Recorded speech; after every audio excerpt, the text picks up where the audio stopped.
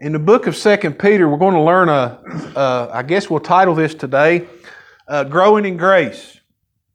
I mean, knows that the Bible teaches us that we need to grow in grace. We need to move on from the basic elementary foundation of the gospel, and we need to be people who bear fruit. And that's what this lesson today is going to talk about. So in 2 Peter chapter 1, I'm just going to read the first 11 verses. And then we'll go on, and I'm just going to show you. I had a neat illustration a few years ago, and I never was able to get it worked out on the computer, and finally got it worked out. And it's just kind of a visual thing to kind of help you see what's going on here. So let's read the verses together.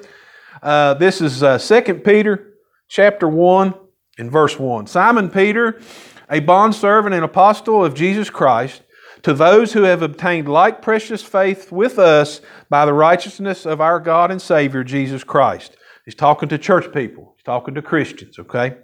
Grace and peace be multiplied to you in the knowledge of God and of Jesus our Lord, as His divine power has given to us all things that pertain to life and godliness through the knowledge of Him who called us by glory and virtue, by which we have been given to us exceedingly great and precious promises, that through these you may be partakers of the divine nature, having escaped the corruption that is in the world through lust, but also for this very reason, giving all diligence, add to your faith virtue, to virtue knowledge, to knowledge self-control, to self-control perseverance or patience, and to perseverance godliness, to godliness brotherly kindness, and to brotherly kindness love.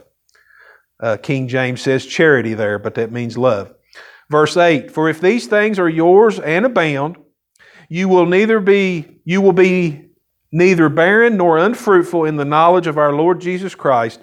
For he who lacks these things is short-sighted even to blindness, and has forgotten that he was cleansed from his old sins.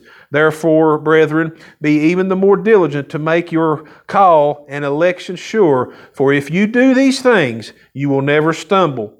For so an entrance will be supplied to you abundantly into the everlasting kingdom of our Lord and Savior, Jesus Christ. And let's pray this morning over this word that we've read. Father, we thank you for these words that were written down here in the book of 2 Peter. We pray, God, and want to learn what it is that you're teaching us today about growing in grace and adding to our faith.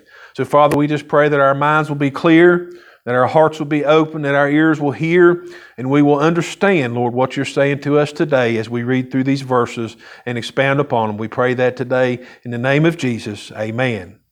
So we're talking about growing in grace. And the thing that I wanted to talk about is when we talk about growing in grace, there's a lot of times that we talk about grace so much that sometimes people get the idea that, well, I'm saved, so I'm good, and I don't ever really need to do anything. And we can't change the fact that we were saved by grace, and we can't add to that. But the Bible here, and Peter is teaching us that we do need to add some things to that faith. That basically, it's all about God wants us to bear fruit. Okay, He saved us, and He left us here and didn't take us immediately to heaven for a reason. And that's because He wants us to be an example to others. So how many every years we have left after the point we're saved, He wants us to bear fruit and be examples to others. And so these things that we add to it, add to our faith, we're going to see, helps people when they see and talk to us, it shows them a good witness of Jesus Christ. Now, I just want to read this verse real quickly, and I'll show you what I was talking about. In John chapter 15, a very famous passage of Scripture, chapters 14, 15, and 16. Jesus was talking to His disciples right before He was to be arrested. He told them something interesting there, and a lot of times it gets overlooked. But John 15 and verse 16 says this, you did not choose me, Jesus speaking now, you did not choose me, but I chose you and appointed you that you should go and bear fruit, and that your fruit should remain, that whatever you ask the Father in my name, He may give you. Amen? So it's all about bearing fruit. And I'm going to bring this up here today, and as long as everything works okay. Just an image that came to my mind several years ago, and I had it written down here on paper, but I didn't have any way to get it on the screen, but I think we've got it now. So growing in grace, we've got the foundation. That's faith in Jesus. That's never going to change. You know the fact that salvation is through faith in Jesus. The gates of hell can't prevail against that. That's settled, okay? There's nothing can change that. The devil cannot defeat that. Now, these other things we're talking about, the devil or even sometimes our own bad decisions or bad motives can affect these other things we're going to add to this faith, okay? But nothing's going to change that faith in Jesus. That's the very foundation of everything that we do in Christianity. And let me just talk about the foundation just a moment. Matthew 16 and verse 16 says this, Simon Peter answered and said Jesus was asking, who do people say that I am? Simon Peter answered and said, Thou art the Christ, the Son of the living God. And Jesus answered and said to him, Blessed art thou, Simon Bar-Jonah, for flesh and blood hath not revealed it unto thee, but my Father which is in heaven.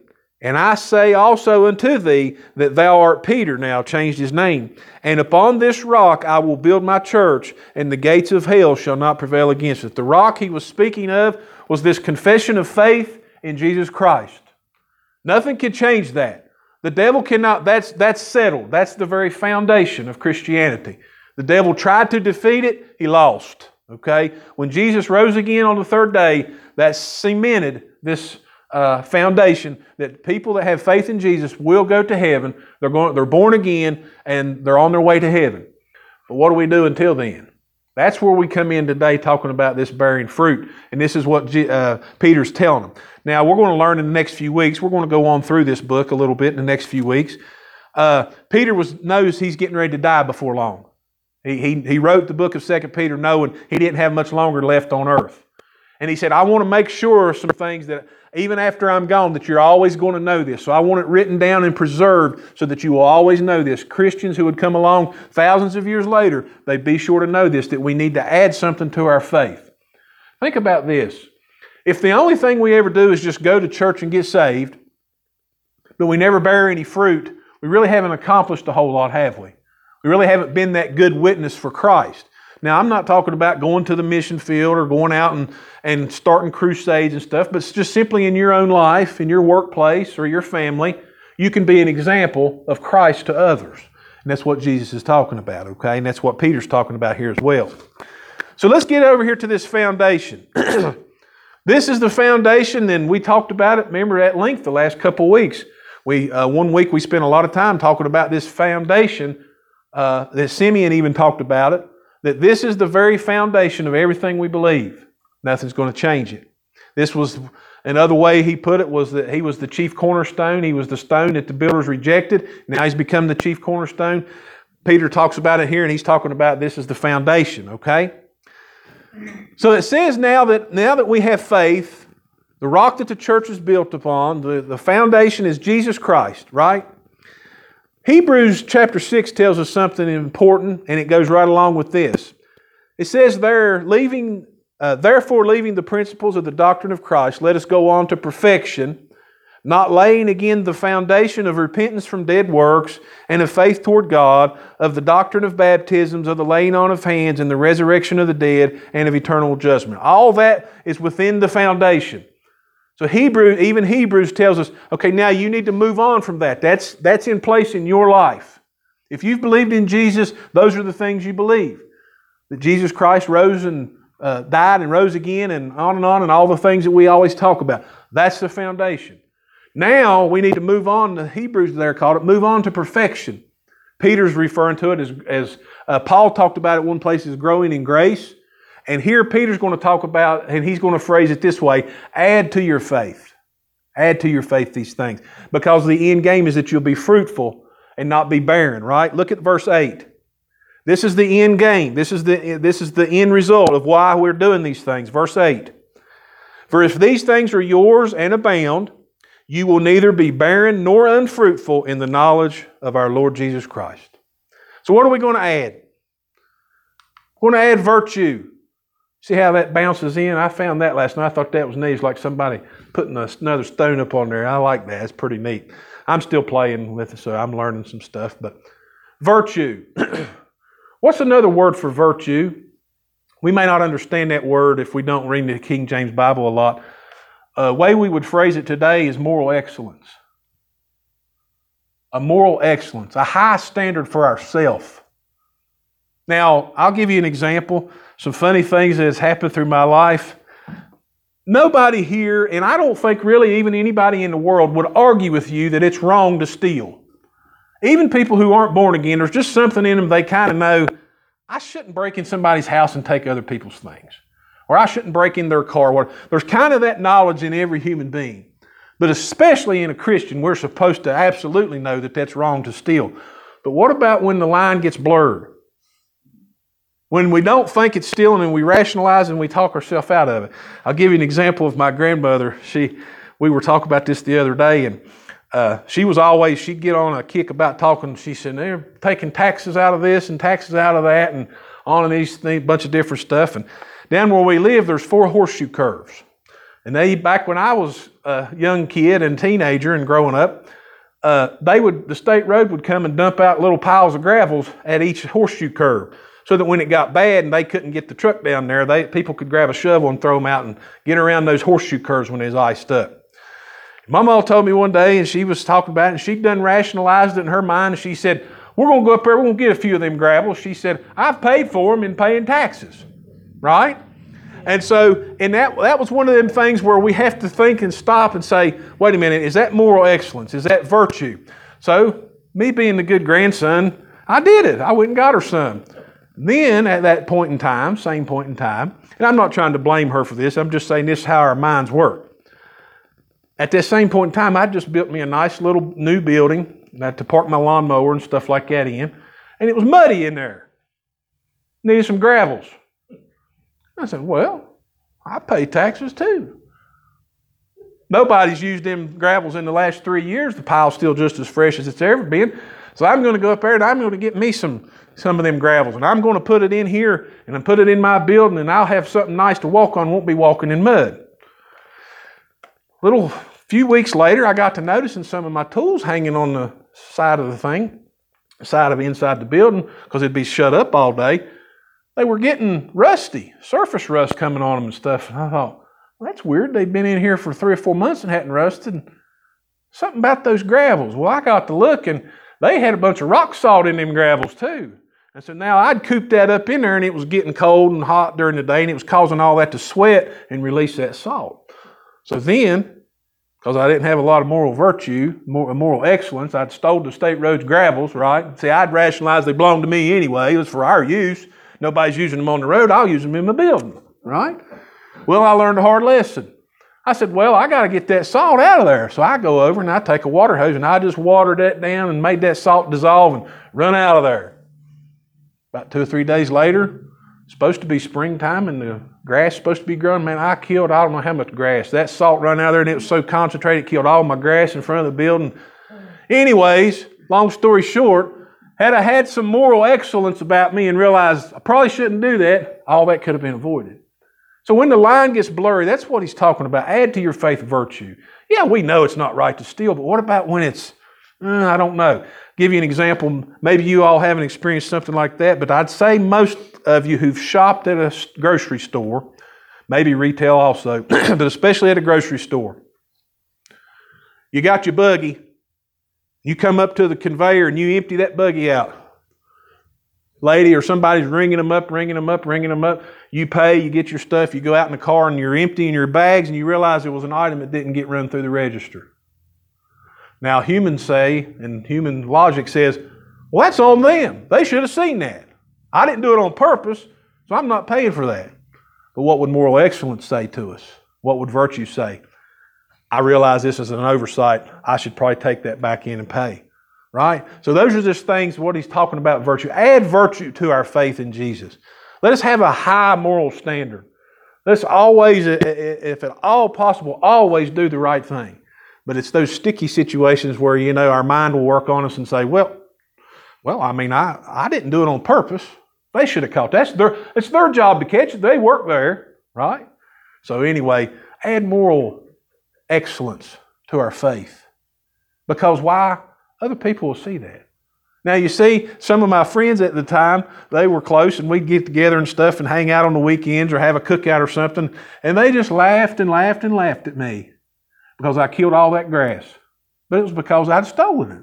I'd stolen gravels that they weren't designed for me to take and put in my building. So had I had some moral excellence, added virtue to my faith, all that would have never happened, right? So it's very interesting. I had a friend too, one of those same friends. Me and him got in a pretty good discussion about it. He was living at a place, and this was when Wi-Fi first started, and his neighbors didn't have their Wi-Fi blocked or locked, and he was tapped off. He was running his internet off of their stuff, and then got mad when they locked it. And I said, "Dude, I believe that's stealing." "Well, no, it ain't stealing. They should have had it locked." See, that's the way our minds think. But moral excellence, virtue, add that to our faith in Jesus. There would be a high moral standard in our life, because contrary to popular belief and what we might think in our mind, people are watching us, especially Christians. They're just looking for a reason to not want to follow God, right? Just like with churches, people will say, "Well, that church, I need this and I need that, and they don't have this." There's always looking for some reason to excuse them from following God. So let's add virtue. Let's add moral excellence to our faith. Amen? And to virtue, and see, this is like we're building this thing. To me, that's how I see 2 Peter chapter 1. We're adding it to it. It's like becoming a building. This is what people are going to see when they see us. Amen? So add to your virtue knowledge. Knowledge of what? Well, I like to look at it this way. That's a relationship between us and God, and growing in our knowledge of our Lord Jesus. And this knowledge comes from revelation of the Holy Spirit through preaching, teaching, reading the Bible, prayer, meditation, etc. And it's all based on this. If we're trying to learn something about this continually, adding it to our faith, yeah, we're saved, we're born again, we're going to heaven, but we want to add knowledge now. And you'll find knowledge in here. Amen? You'll find knowledge in the Bible. That's why it's important for Christians to come to church. Maybe they don't like reading the Bible on their own and they have a problem understanding it. That's why somebody comes and stands up here to do it, because they have been given the gift to help people understand. That's why it's important to come to church when you can. Amen? Amen. Later on in Peter, it says to desire the sincere milk of the Word, that you may grow thereby. Right? Amen. So we've added to our faith in Jesus virtue, moral excellence. Now we want to add knowledge. Let's learn about God. Let's learn how He handled things. Let's learn how He dealt with people.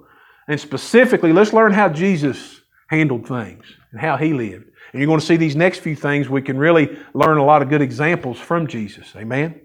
So we're going to add to our faith virtue, and to virtue add knowledge, and to knowledge, King James says temperance, or newer versions say self-control. You mean we have to control ourselves and control our anger and control our emotions as Christians? Unfortunately, yes. I know sometimes we don't like to. That's the whole definition of emotion, isn't it? We just want to blow our top or tell somebody off or do whatever. We have that instant response that comes up to our flesh, and we just want to let it out. But we're adding to our faith now temperance, patience, self-control. Amen? Sometimes that's a hard thing to do, isn't it? Somebody cuts you off in traffic and you've had a bad day and you're like, what do you want to do? You just want to lay on that horn, and you always hold it just a little extra long, don't you? Instead of just bip, bip to let you know, hey, you cut me off. I know a very special lady to me who lives in my house, who when that happens, it's whoa. She makes sure they know she's back there. Amen. So that's the thing I'm talking about. We know we all fail in these things, but that's what Peter's saying. I want you to add these things to your faith, so that when people see you and experience you and are around you, they're like, man, I can see that person's putting forth an effort to try to do good, right, and to do better. Temperance or self-control, the definition that comes to me is allowing the Holy Spirit to keep us in check in all of our ways. Resist carnal things and to resist impulsive actions, right? Have you ever in your mind, our flesh is a strange thing. That's why the Bible says it's at enmity with God. maybe not, it may not even be a sinful thing, but something comes to your mind, you'll see it somewhere else or see somebody else have something, and all of a sudden in your mind, okay, I'm going to start working and I'm going to get that. And I mean, you've done settled it in your mind that quick that that's what I want. And you're ready the next day to go buy it. But if you have a little self-control and patience and stop and pray about it and think about it, a lot of times that you'll decide, you know what, that's not a good idea. That's why we need self-control. And only the Holy Spirit can help us do that. We have to cooperate with Him. Amen? So we got to add self-control. Like I said, some people, the Bible says, turn the other cheek. See, our flesh doesn't like these things, right? But Peter said, I'm getting ready to be gone, and I learned from Jesus firsthand, and I know what He wants us to do, and this is what we need to do, to be good witnesses and to be fruitful. Amen? Amen.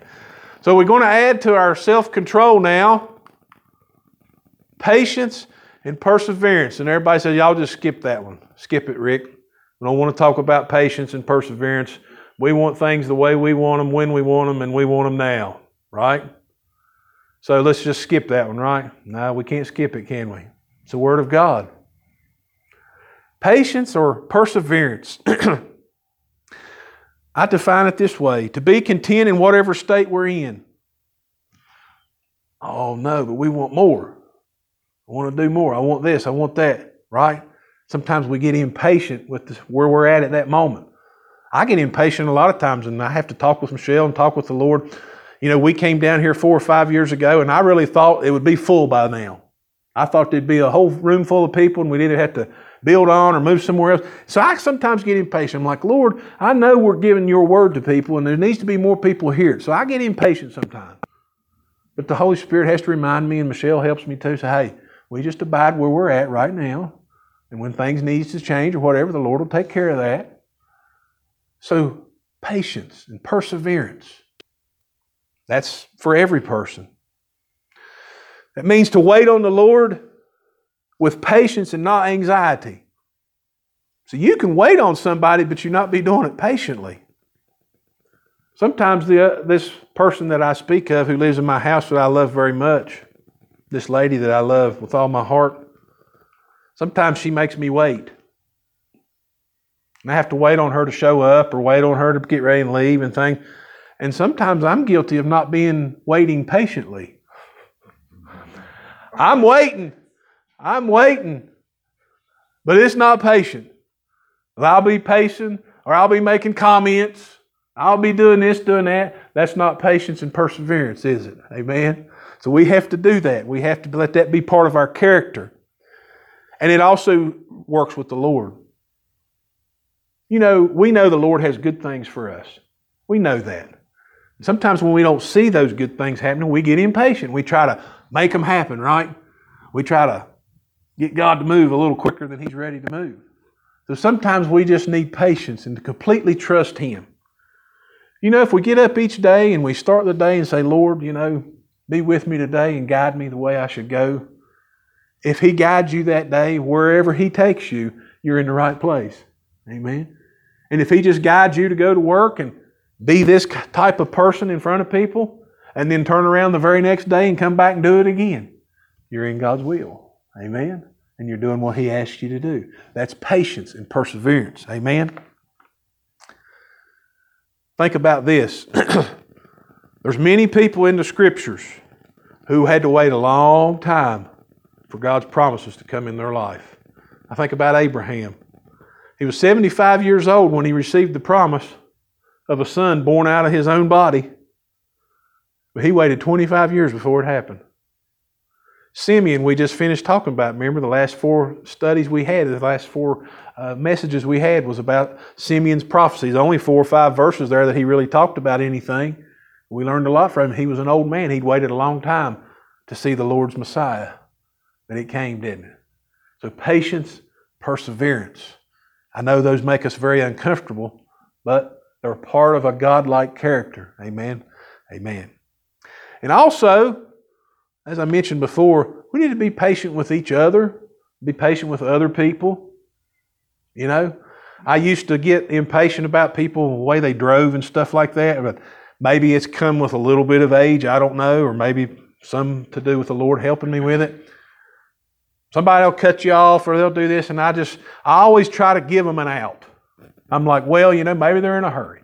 Maybe they didn't see me. Maybe they're distracted. I try to do that. And so that's something that I've gotten better at as the years have gone by. I'm not saying I'm perfect on that by any means, but that's just patience, being patient with other people. Because sometimes when you're already agitated and then somebody gets under your skin, it ramps that old flesh up, and then we blow all this stuff, and people are like, that guy's a Christian? Well, I don't know about that. But see, this is what the Lord wants people. He wants others to see this about us, that we're patient, we persevere. We're in it for the long haul. Amen? So what are we going to add to patience or perseverance? Godliness. Having a godlike character.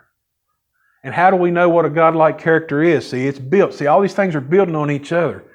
I know it because of knowledge through this in His Word.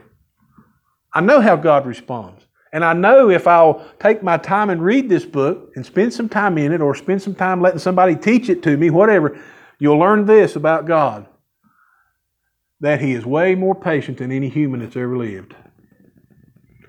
So we always want to talk about God's wrath and use that to scare people into following Him, right? But the fact of the matter is this: God is very long-suffering. And He wants all people to come to Christ, come to repentance. And He's using us to show His character. Think about Jesus when He was on the earth. Has there ever been a more godly person live on earth? Nope. Jesus accomplished this godliness. He showed us what God was like and how God responded in every situation. So having a character or a demeanor that's like God, this comes also by being led by the Holy Spirit and being transformed by the renewing of our minds. Still, all based upon this. Amen? Respond like Jesus did. Read the Gospels. The Gospels show us, Jesus came and He said, look, if you want to see God, if you want to know what the Father looks like, He said, look at me. I'm going to show you what He's like. I'm going to show you what His character is.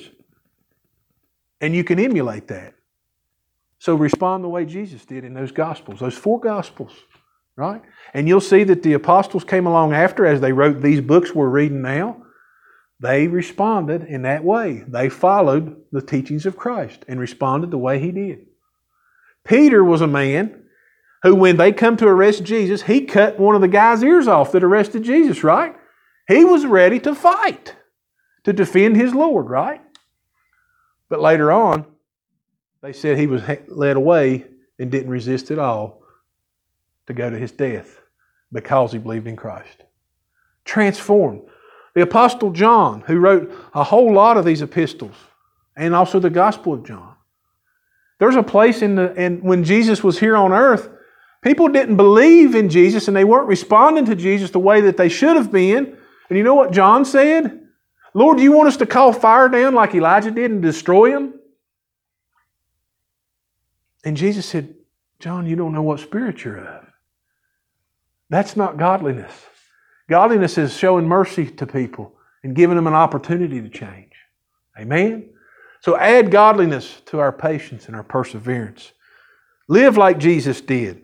Don't be so concerned with every little thing going on in the world that maybe is going to make us richer or give us more money. I was talking to one of my friends the other day and was helping him out a little bit, and I realized, it's like, dude, you're just running here and there and all the place. You don't have time for nothing. I mean, you're just at a dead run all the time. You always got somewhere else to be or something else to do. And I'm thinking, man, I wish you'd just slow down a little bit, enjoy life a little. You don't need to keep chasing them dollar bills because you're not finding fulfillment in it. You're just finding stuff, So add godliness to our patience and perseverance. And brotherly kindness. Add to our godliness brotherly kindness.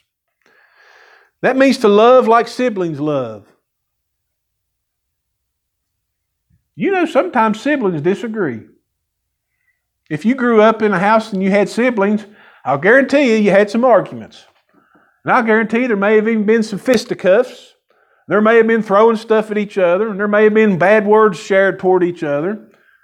But it's a funny thing, and I've seen it growing up with me and my brother and sister, and didn't really pay attention to it as much as it has been with my own kids, watching them grow up.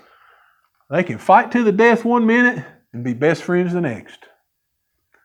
So have that brotherly kindness with your fellow Christians. Maybe you will disagree from time to time. Maybe there will be issues that come up and you realize, no, you're wrong. But don't let it go to the form of hatred where we're not exhibiting brotherly kindness. Right? Be unified in the body of Christ just like siblings are unified because they share the same parents, and treat others the way that we wish to be treated. Have brotherly kindness in your heart. People will see that, right? They will see that. And what are we going to add? And this is the crowning achievement, the crowning thing to add. Caps it all off is love, or Bible's King James says charity. But it means love. You can do all of those things from, even people in the world can do virtue, they can gain some knowledge, they can have self-control, they'll be perseverance. They may not have as much godliness, but they'll be real nice. But the love is what caps it off. Love is what makes it all come together. It's the crowning achievement. The Bible says in 1 Timothy 1 and 5, "Now the end of the commandment is charity or love out of a pure heart and of a good conscience and faith unfeigned." We have to have compassion and caring for others. And we have to put actions with our feelings. See, love is not just something that we feel. Hollywood has ruined that word. Modern society has ruined that word. They think love means, make me feel gushy, make me feel something. It's not just the feeling something, it's doing something afterward. See, we can say we have love for this, this, and that, but when we see someone in need and do nothing, the Bible says we don't have that love. So he's saying add to your brotherly kindness, love, charity. Add that to your faith. Have a strong compassion and caring for others. And part of this, having love as part of our witness and part of the fruit that other people can partake of. We have to speak the truth and speak it in love. We have to speak the truth in love. Now, even when we do that, sometimes people don't want to hear that. That's fine. But if we speak it in a way that's godly, with brotherly kindness, people will say, you know what? They told me something I didn't really want to hear, but they told me in a way that makes me know they do care about me. See, there's so many people that teach and preach about hellfire and brimstone, and that's right, that's true. But they preach it in such a way that it's almost like they're happy people's going to go there. That's not having godliness and all this in their life. There are going to be people that die and go to hell, but that saddens me. I don't want that to happen to people. So we have to speak the truth in love. When somebody comes and says, well, such and such told me that this was okay and God didn't frown on it, you can look and say, hear me out. I'm going to tell you the truth. They told you a lie. I can take you and show you right here what the Bible actually says. And that's speaking the truth in love.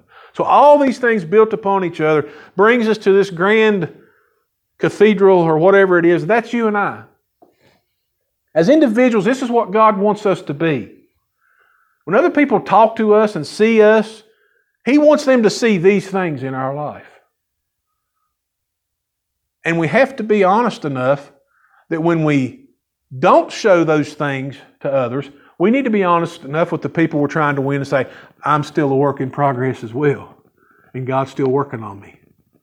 And I know I made a mistake here and I was short with you. I shouldn't have done that. Whatever the case may be. So Peter's saying, add to your faith. Paul said it by growing in grace. Moving on to perfection. Because if you take away all those things and all you have is just faith in Jesus, we're not really going to accomplish a lot for the Lord, are we? We'll be that unfruitful servant that really didn't accomplish anything for Him. And like I said, if God saved us 30 or 40 years ago, it's because He's given us 30 or 40 years to be this to others. Amen? Amen. I want to close with that and then read verse 8 one last time as we get ready to close. For if these things are yours and abound, you will be neither barren nor unfruitful in the knowledge of our Lord Jesus Christ. In verse 9, for he who lacks these things is short-sighted even to blindness, and has forgotten that he was cleansed from his old sins. Therefore, brethren, be even more diligent to make your call and election sure, for if you do these things, you will never stumble. For so an entrance will be supplied to you abundantly into the everlasting kingdom of our Lord and Savior, Jesus Christ. Here's a promise that we never seem to talk about, but it takes some effort on our part. Peter just, in the Word of God here, by the Holy Spirit, made us a promise. If these things are yours and abound, you will not stumble. That's a promise. Hallelujah. Amen? So let's close this morning as we get ready to pray and go about our week. Think about these things. Go back maybe this week and reread those. It's just a couple verses there in 2 Peter. Add these things to your faith in Jesus Christ. Amen? And we will be fruitful Christians for doing so. Amen? Let's pray. Father, we come to you today, Lord, in Jesus' name. We give you thanks, Lord, for your goodness and mercy. We thank you, Lord, for your word, which we've read here today. We thank you for that foundation. We thank you, Lord, for our faith in Christ, that you drew us into yourself. We thank you, Lord, that that's cemented. That can't be changed, that the devil cannot defeat that. That can't be affected in any way. But Lord, we know the things that we build upon that can be affected negatively by the enemy or by us by making bad decisions. So help each and every person who hears this voice today read this again through the week and talk with their friends about it, talk with their family about it, and start to exhibit these things and make a conscious effort to add these things to our faith in Jesus. Let us be virtuous people who has knowledge of the Bible and has self-control and patience and loving kindness and godliness in our life. And we do everything we do in love because we truly do care about people. And we care about where they're going to spend eternity. So, Father, I pray for each and every person here today and those that may hear later that you just ingrain this word within them today by the Holy Spirit. That we'll all make good efforts and even better efforts to have these things be in our life that others may see and that they may grow thereby as well. And maybe even someone may see it that doesn't even know Christ, and it'll cause them to want to understand more about Him, and we can talk with them about Him. So, Father, I pray that in Jesus' name today. I pray that you keep each and every person safe to the next appointed time we meet. Amen and amen.